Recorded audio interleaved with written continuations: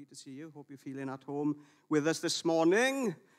If you're on holidays, I'm very sorry you chose Swansea.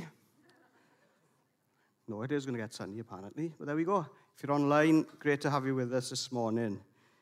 Great to see you and be part of the morning with you as well. Right then, how are we sounding? Are we sounding good? Are we sounding awake? Are we sounding ready for action? Are we sounding to learn as if we're going to learn lots of things this morning? And I hope I do. So we see what's going to happen, because we're in the next bit of our series of In the Boat with Jesus. Now then, get yourself prepared to get in the boat with Jesus, all right? Yeah, excited? Ah, good. Right. Here we go then. Let me tell you my own boat story, all right? Now, I'm not a fan of the sea. I'm very nervous about the sea. Anything over waist height, to me, I start getting a bit nervous. So, like, anything over 2 foot is like, I'm very worried about that, all right? It's not my natural environment, okay? So anything deeper than that, I'm a bit nervous about. But going back to 2 BC, Shan and I ended up going on a cruise. 2 BC is in before children, not before Christ. And we ended up, somehow, we were 23 years old, we were looking for a holiday, we had a certain budget, and could you believe it, we actually found a cruise, which is the only thing that was cheap enough to go and spend our money to go on a holiday at this time of life. It was like, wow, who gets a chance to go on a Mediterranean cruise for that price? Well, anyway, we went for it. And then, very quickly, we found out why it was so cheap, because we were virtually in the engine room. That's right. Anyway, we got there. Everything was good. We ended up moving rooms, which is great, but we did have one night near the engine room, which is very loud and greasy. Anyway. So the plan was we flew to Mallorca, and we were going to go anti-clockwise around the Mediterranean. If you're not good at geography, I'm not brilliant, but we went through Sardinia and Corsica, over to the west coast of Italy, and up and around then to France, to Spain, and back down again where we started. So it was really exciting, a great way to see many cities in a short space of time where you wouldn't normally get the chance. Now, there were also other advantages to this kind of a holiday. Shan and I were a sprightly 23 years old, and the majority of the people on the cruise ship, no offense, were like 75 plus. All right, now the advantage of that was this. There's a lot of food on these cruise ships. If you've been on a cruise, you'll understand. There is food everywhere. And when the buffet was open, there's an aisle on each deck, and there's like 2 lanes. There's the lane for the old people, and then there's the lane for us. We're going to the buffet, We wouldn't say it out loud. So there was an advantage to be first to the buffet on every occasion, which is very nice. There was a midnight feast as well, where you could eat as much chocolate and as pudding as you want, okay? I literally put on a stone within a week. But it was very exciting. But of course, it wasn't either my natural environment either, if you know. When you look over the edge and you see the sea, you know, some people find that enthralling and invigorating and exciting. For others, it's very nerve-wracking and worrying, because if you had to go over there, you'd have to swim, and I'm not very good at swimming. Anyway, so we went on this lovely break and holiday. It was very nice. Each morning we went to a different place. It was enjoyable. It was educational. Who knew it was the Leaning Tower of Pisa and not pizza? I didn't know that. So we learned a lot on our way. Did you know that it's not the only Leaning Tower in Pisa? There's many buildings in Pisa that lean. Did you know that? Because of the ground and all? Yeah, it's true. We had a chance to go to Rome, and there was Roman centurions. You could have a photo of these Roman centurions, which was great. I didn't bother. Shan did. And it's a great way of earning some money. You know, they have photos, and they earning a bit of money from the tourists. I thought it was a great side hustle. I'm thinking of doing that in my semi-retirement in years to come, down by Swansea with the castle there. That would be great. And then this is the bit now which it gets concerning, okay? So from Nice, so we went up around France, we went to Nice, we had a little day out there. But the next bit was then going over to Barcelona on the coast of Spain. And what happened that night is they said that there's potential chance of it being like stormy, choppy, rough water. And if you suffer from seasickness, you should take a tablet. I was like, oh no, I'm not going to get seasick. Who needs a tablet? It's going to be fine. So what happened was there was a storm, and it was choppy, and we were very sick. But what I found, if you've ever experienced, was weird. So we tried to go to sleep, and then it was like you've been thrown up in the air like 14 foot, as if you're on a trampoline.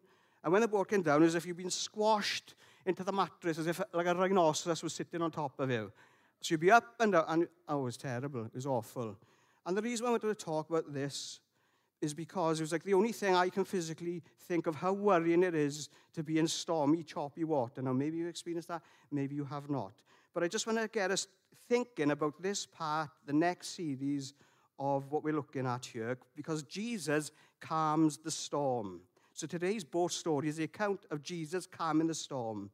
And this event must have given the disciples a life experience they'd never forget. Because my life experience, I will not forget. Every time I now go onto a lift, in a hotel, and I come off the lift and stand, I'm like wobbling about. Apparently it's motion sickness. But ever since that cruise, I get that, okay, which is very weird. But anyway, I certainly haven't forgot that experience of life.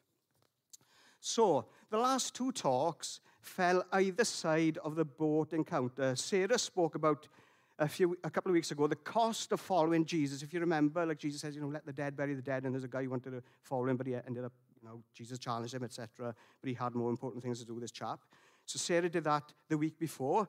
Then we have this storm, which I'm talking about today, and then afterwards, you remember last week, Julian did an amazing job on explaining about how Jesus delivered 2 demon-possessed men, if you remember, and they were restored into their right minds. And if you remember the pigs, can you remember the pigs? A couple of thousand of them went flying into the sea. Not flying, pigs flying into the sea. Pigs don't fly, do they? They fell into the sea. So there was a lot of bacon sandwiches eaten that day. So the topic, really, so this Jesus calming the storm is like the in-between bit of these two stories. So if you think of it, this is like a topic of discipleship and faith. So that is kind of the topic of what's going on. And it's really interesting that there's a ship in discipleship, isn't it? When you're getting in the boat. So if you're a disciple and you've got in the boat, or a big boat is a ship, you're having discipleship, isn't it? That's good. And faith. So it's a good way of remembering, word association, etc. Okay, so the boat encounter. Let's read it together in Matthew 8, verses 23 to 27. Okay, here we go. So then he got into the boat, and his disciples followed him. Suddenly, a furious storm came up on the lake, so that the waves swept over the boat. But Jesus was sleeping, and the disciples went and woke him, saying, "Lord, save us, we're going to drown." He replied, "You of little faith, why are you so afraid?" Then he got up and he rebuked the winds and the waves, and it was completely calm. The men were amazed and asked, "What kind of man is this? Even the winds and the waves obey him." So this is an amazing story and account of what happened there. And the event is also recorded in Mark and in Luke as well. And we were very fortunate last week that the top theologian that we know, Chicky, unpacked the story for us in last week's Kids Spot, if you remember. Okay, so thank you for that, Chicky. I took all that you taught us, and I've incorporated into this talk this morning. So the disciples are in the boat. They're in training. It should be familiar because a lot of them were fishermen, but something was different. Fishermen knew the dangers of what they were getting into, but this occasion, fear had gripped them. In this part of their journey, in this part of their discipleship, in this part of their being with Jesus, something had gripped them, and it was fear. It was fear because they saw the storm and experienced the storm at that time. Now, a sudden storm was not unusual in Galilee, which is like 13 miles long and about 7 miles wide and about 150 foot deep in the northeastern part. This is in my research, okay? Apparently, I haven't been diving there myself, but those are the dimensions, okay? And the geography of the area gives itself to storms because around and about there's ravines and mountains, and there's a plateau to the east, and there's, mountains to the north. And it gives itself to having sudden storms, and the fishermen would have known about this, and the disciples would have known about this as well. But there was something different on this occasion because they were overcome with fear, but Jesus was in them, in that boat, in that time. And we can view this encounter on 2 levels. We can consider the physical, natural storm. They're in physical danger and all this kind of stuff, and they were worried and fearful. But I believe there's a meaningful, spiritual, parallel dimension to this, and it symbolizes maybe life's journey. When we get into that boat with Jesus, there are occasions where storms will arise and take place, sometimes expected and sometimes not. And the disciples journeying with Jesus in the boat were in relationship and in training. And what are the learning points we can take away from this morning? So the positioning of the lake, and it's inevitable that there would be a sudden storm. But there's an eye-opener here. And we see what are the disciples' response? What are their actions? What takes place? And how does Jesus help them in that or teach them in that? And as disciples, like them and like us, we align ourselves, don't we, to the calling and to the teaching and to the challenge of God in our lives. And we learn how to develop and adapt and trust in Him in faith when the storms of life come. Because I don't know about you, but when I was a young Christian and just learning and finding out about the Bible and trying to get to grips with the principles of God and the teaching of what Jesus does in our life, I thought if I was a prayer and if I was someone who really trusted in God and lived a great life, that I would never suffer any problems or troubles or trials at all. And then, as I started to mature as a Christian, it was actually bad things do happen. Bad things do take place. And what I found was the difference now is I had Jesus in the midst of those times to speak into me words of encouragement, to challenge my own faith and trust in Jesus, I suppose, in those challenging times. And for us, that truth is still there, that Jesus encourages us to step out in faith, to trust in Him during the good and the bad, in all the circumstances that take place.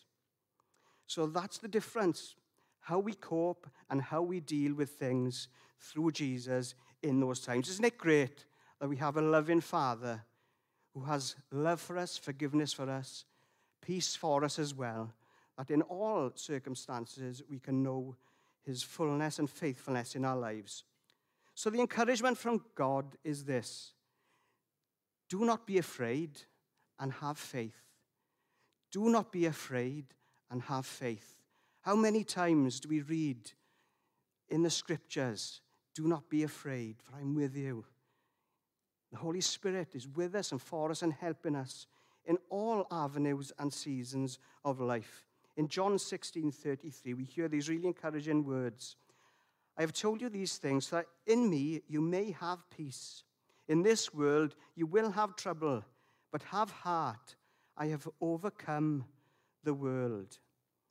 And in our natural world, it is such a relief to know that Jesus is in us, through us, and gone before us as well. There is nothing, out of the ordinary for Jesus. We know how He suffered, and we know how He went all the way to the cross for us and was faithful right through, and that He was raised again into life. And we have that same God filling us and blessing us and forgiving us and helping us all the time.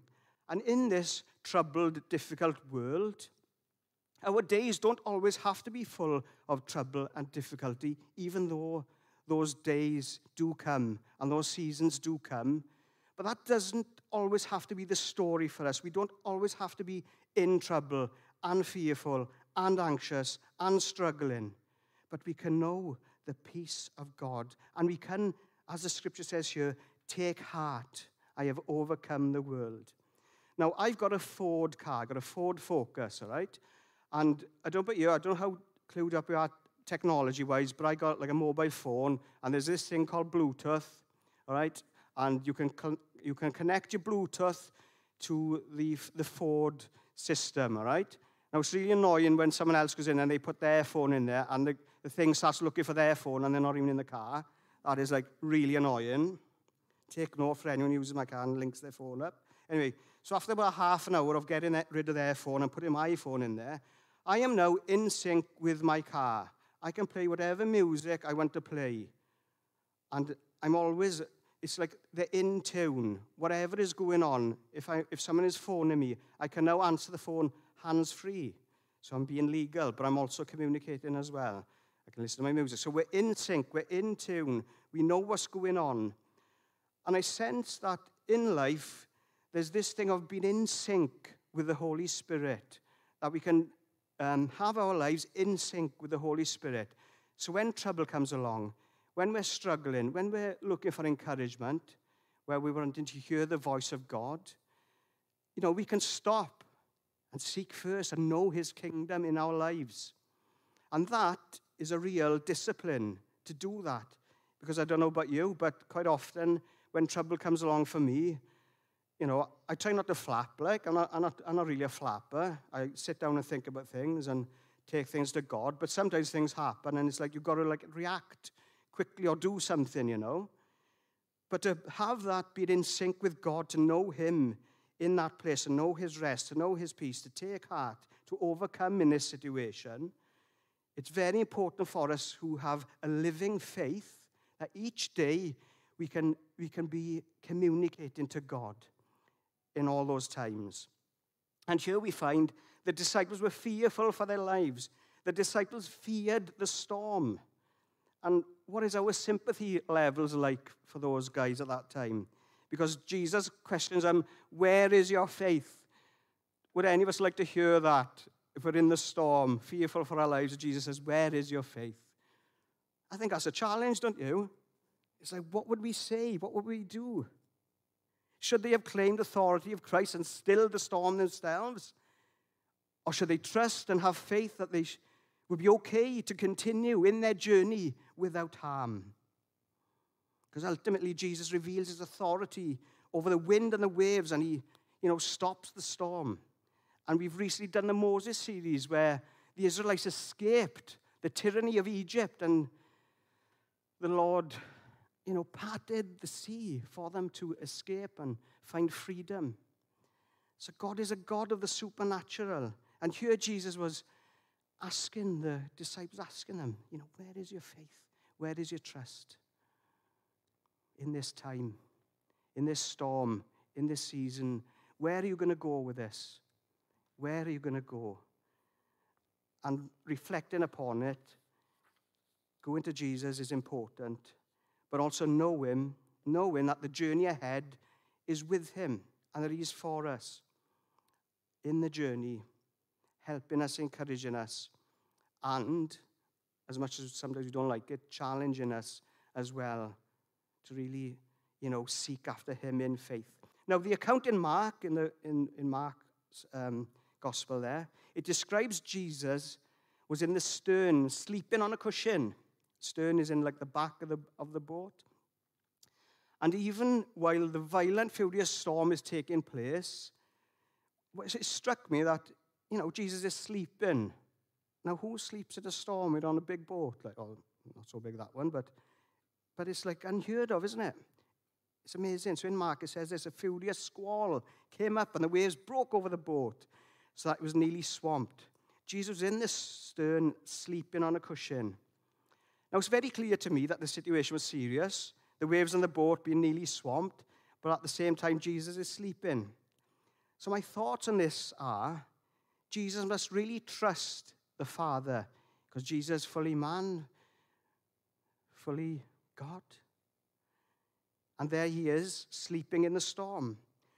So there's a personal peace in Jesus that he is sleeping in this time. And even though the circumstances seems like he's in jeopardy, he's soundly asleep. And Jesus had been in danger plenty of times. As we read throughout the New Testament, we know the challenges of his opposition, of those who didn't like him or didn't want him. And it's amazing that here we find a peace in Jesus, and it's something to glean for ourselves, I suppose.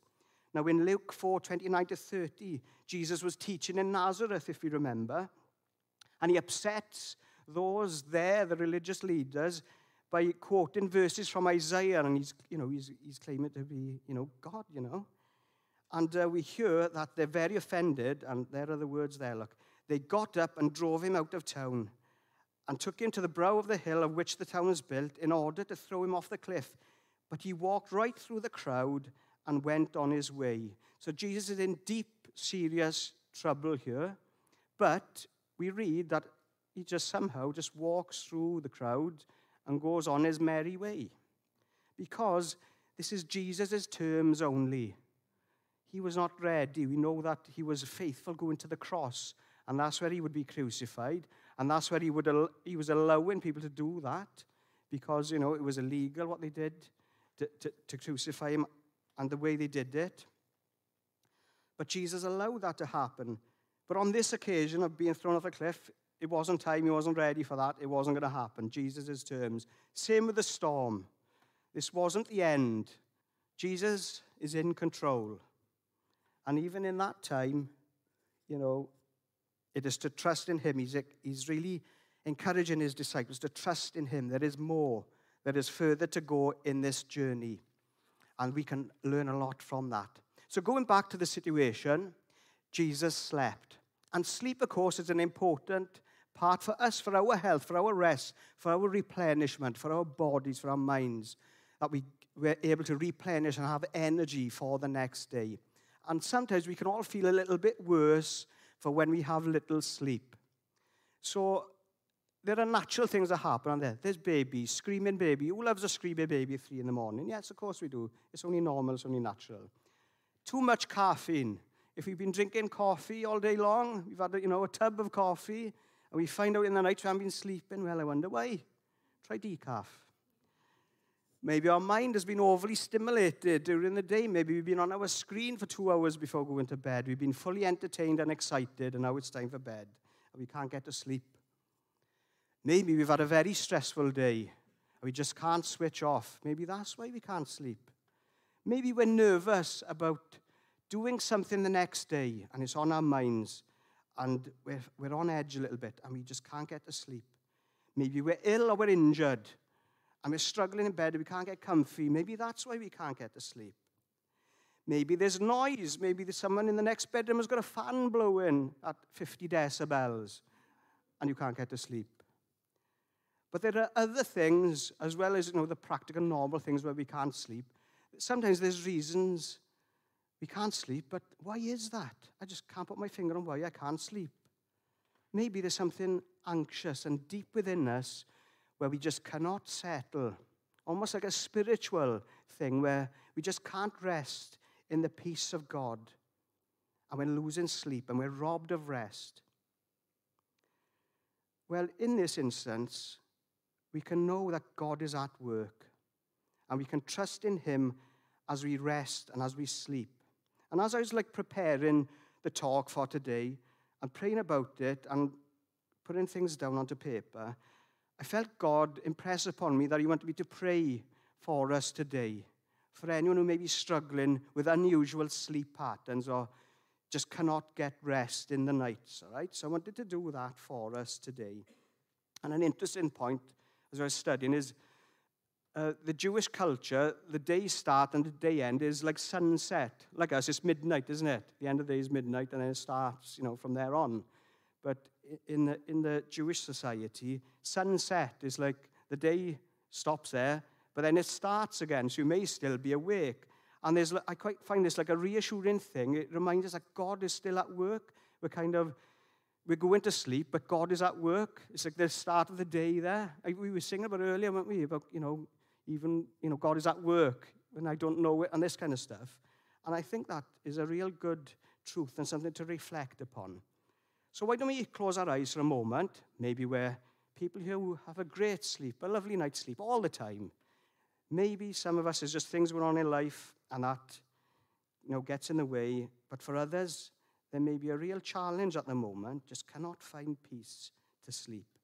So I just want to pray for us and ask the Holy Spirit to do something about that. Now in Psalm 4, it says this in verse 8, "In peace I will lie down and sleep. For you alone, Lord, make me dwell in safety."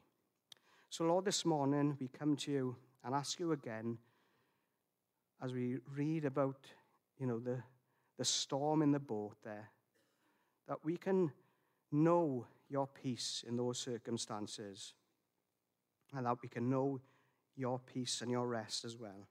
That we can know the blessing of rest and sleep in our lives. That you, Lord, would reassure us of your comfort and your peace for our lives. And we submit our days and our nights to you, Lord. We enjoy your presence when we're awake, and we trust you while we sleep.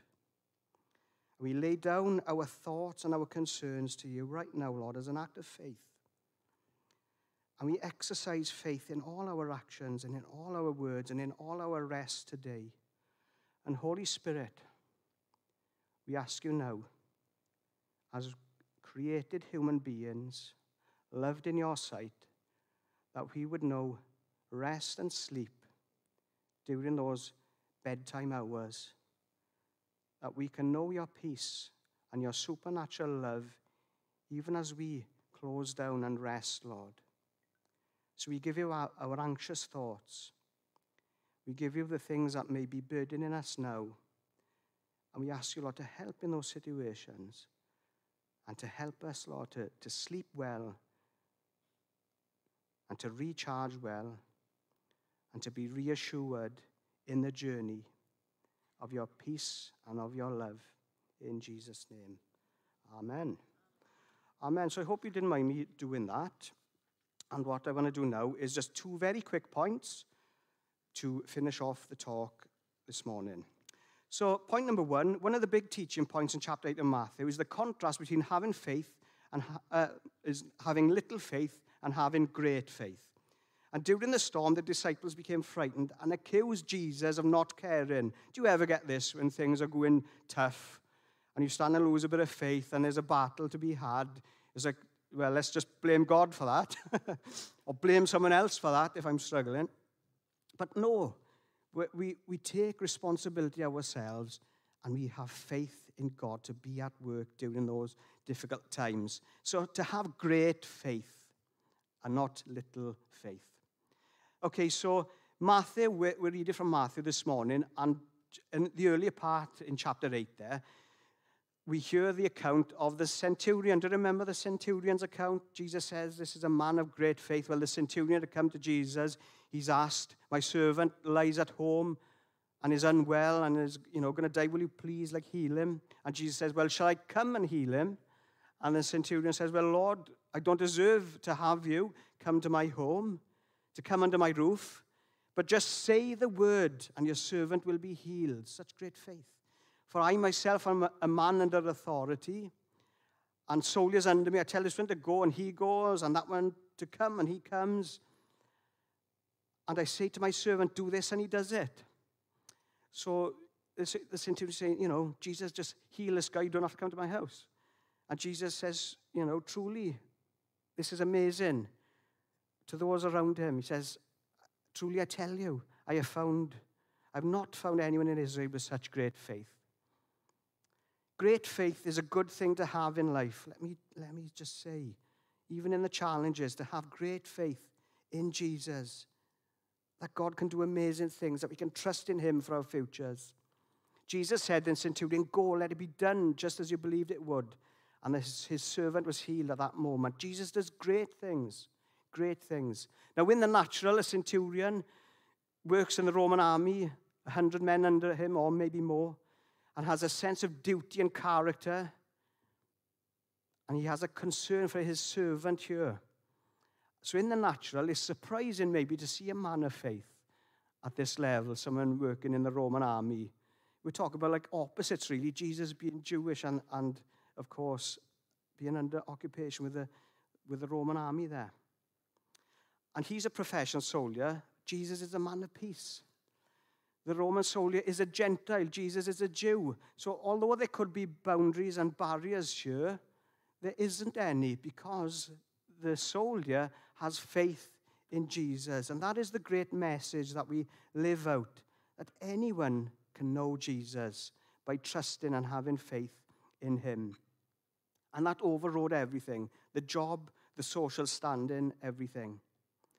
So trusting that Jesus will heal his servant without needing to even go there, it just shows that he had faith in Jesus that could and would do the business.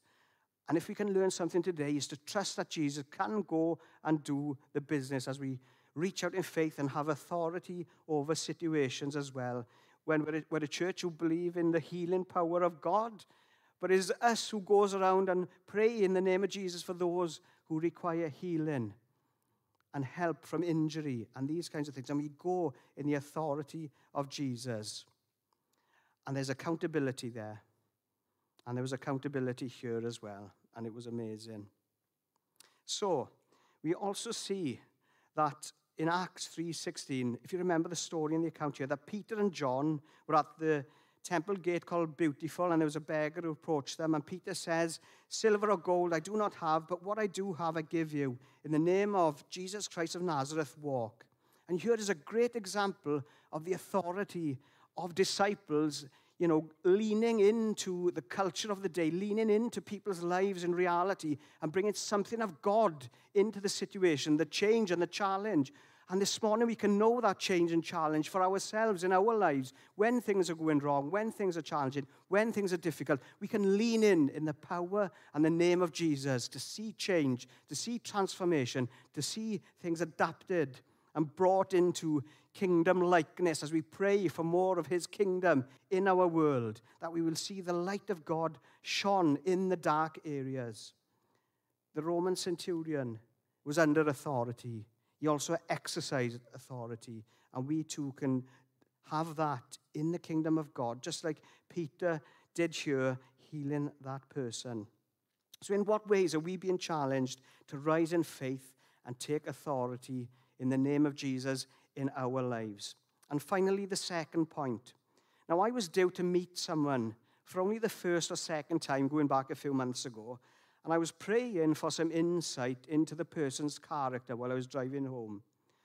And I walked through my front door, and there was some advertising pushed through my letterbox. And as I opened it, this thing just caught me straight away. I don't know if it was that particular pizza company. I can just remember a blue leaflet, and I could remember these words: cool, calm, collected. And then I just felt the Holy Spirit drop something, that this person I'm going to be getting to know over time is someone who is cool, calm, and collected, and for them to have that developed in their lives. And I was reflecting upon that. Someone who is cool, calm, and collected in all situations. You kind of get this from Jesus here in this storm. But being like neutral, but in control, in changing circumstances and surroundings. Not flying off the handle or going into, worry and into drama. But being, cool, calm, and collected and trusting God in this situation. What is the impression we get from Jesus in the storm here? How can we develop being cool, calm, collected, and walking forward in faith in challenging times? Now, Jesus did challenge the disciples in verse 26. He replied, "You of little faith, why are you so afraid?" Then he got up and rebuked the winds and the waves, and it was completely calm. Now, I'm just not sure how I would have responded in that. If I was standing in the disciples' wellies at that time, how would I have responded? I don't know. But in the panic and in the storm, Jesus commanded and brought calm into being. The power of the storm was destructive and dangerous. But Jesus spoke to it and rebuked the weather. And in a similar way, he spoke to a demon-possessed man. The words are the same, recorded in Mark 1, where we hear that he addressed an unclean, impure spirit in a man, and he rebuked the spirit. Jesus said, "Be quiet," and he said it sternly, with authority. "Come out of him," he said.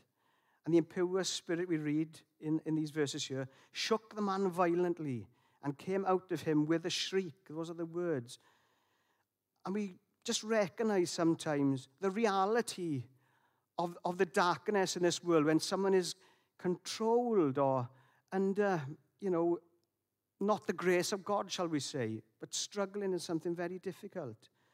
But Jesus addressed the person and addressed the spirit to relieve the man from this persecution and pressure and oppression in his life. And it's a great example of Jesus showing love with an authority.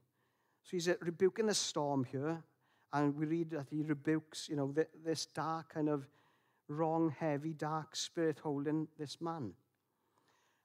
And Julian taught, but there was plenty of Jesus in it as well, on the two demon-possessed men who Jesus spoke to and helped.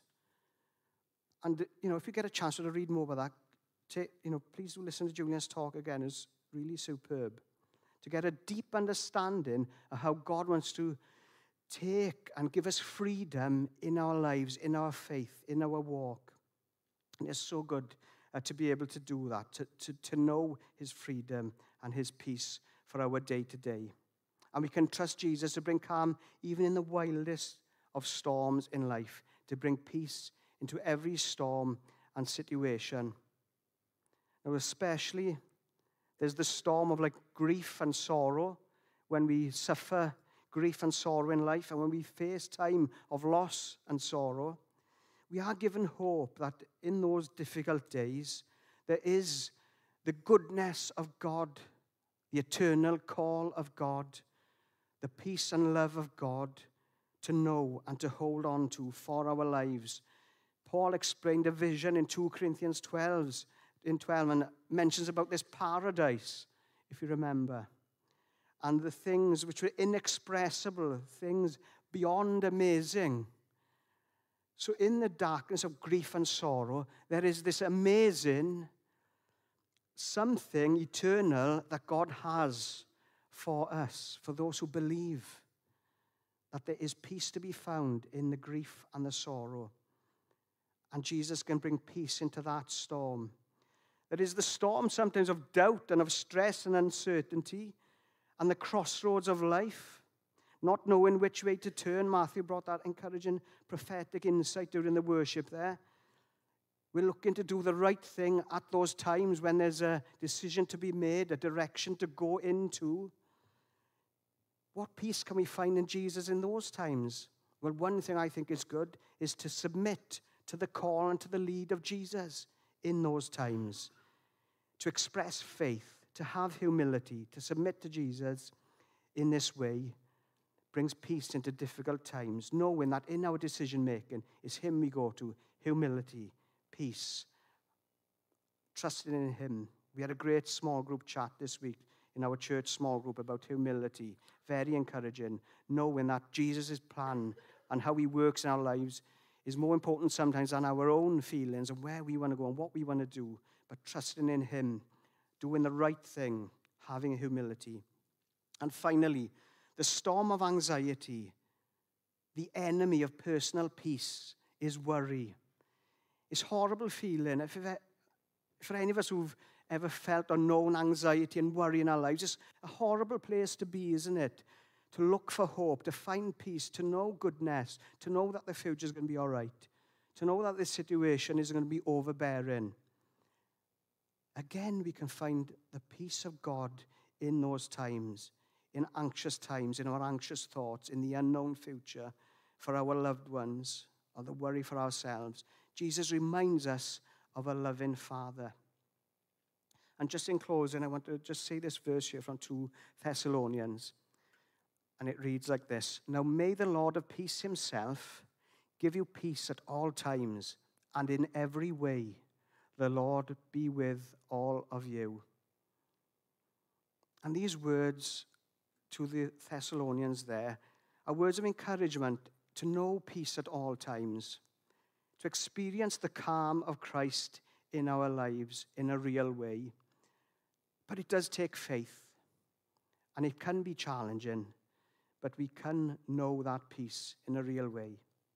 So why don't we close our eyes, and I'll pray to close this morning.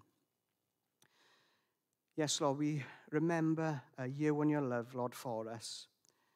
And we remember, Lord, to really know you, Lord, in a real way.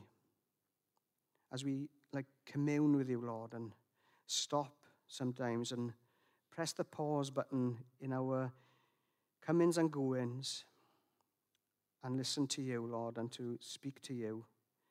May we remember your love, Lord, and your peace. Sometimes in a storm, sometimes just in a normal day, that we can know your goodness. And to know the peace and the calm, Lord. To know the peace and the calm in every situation, in the various seasons that we live in, Lord. And right now, Holy Spirit, again in faith, we ask you to work throughout this particular chapter, each of us are living in, Lord. And we're grateful to you. And we give thanks to you. And we step into faith and we lean into faith in these times.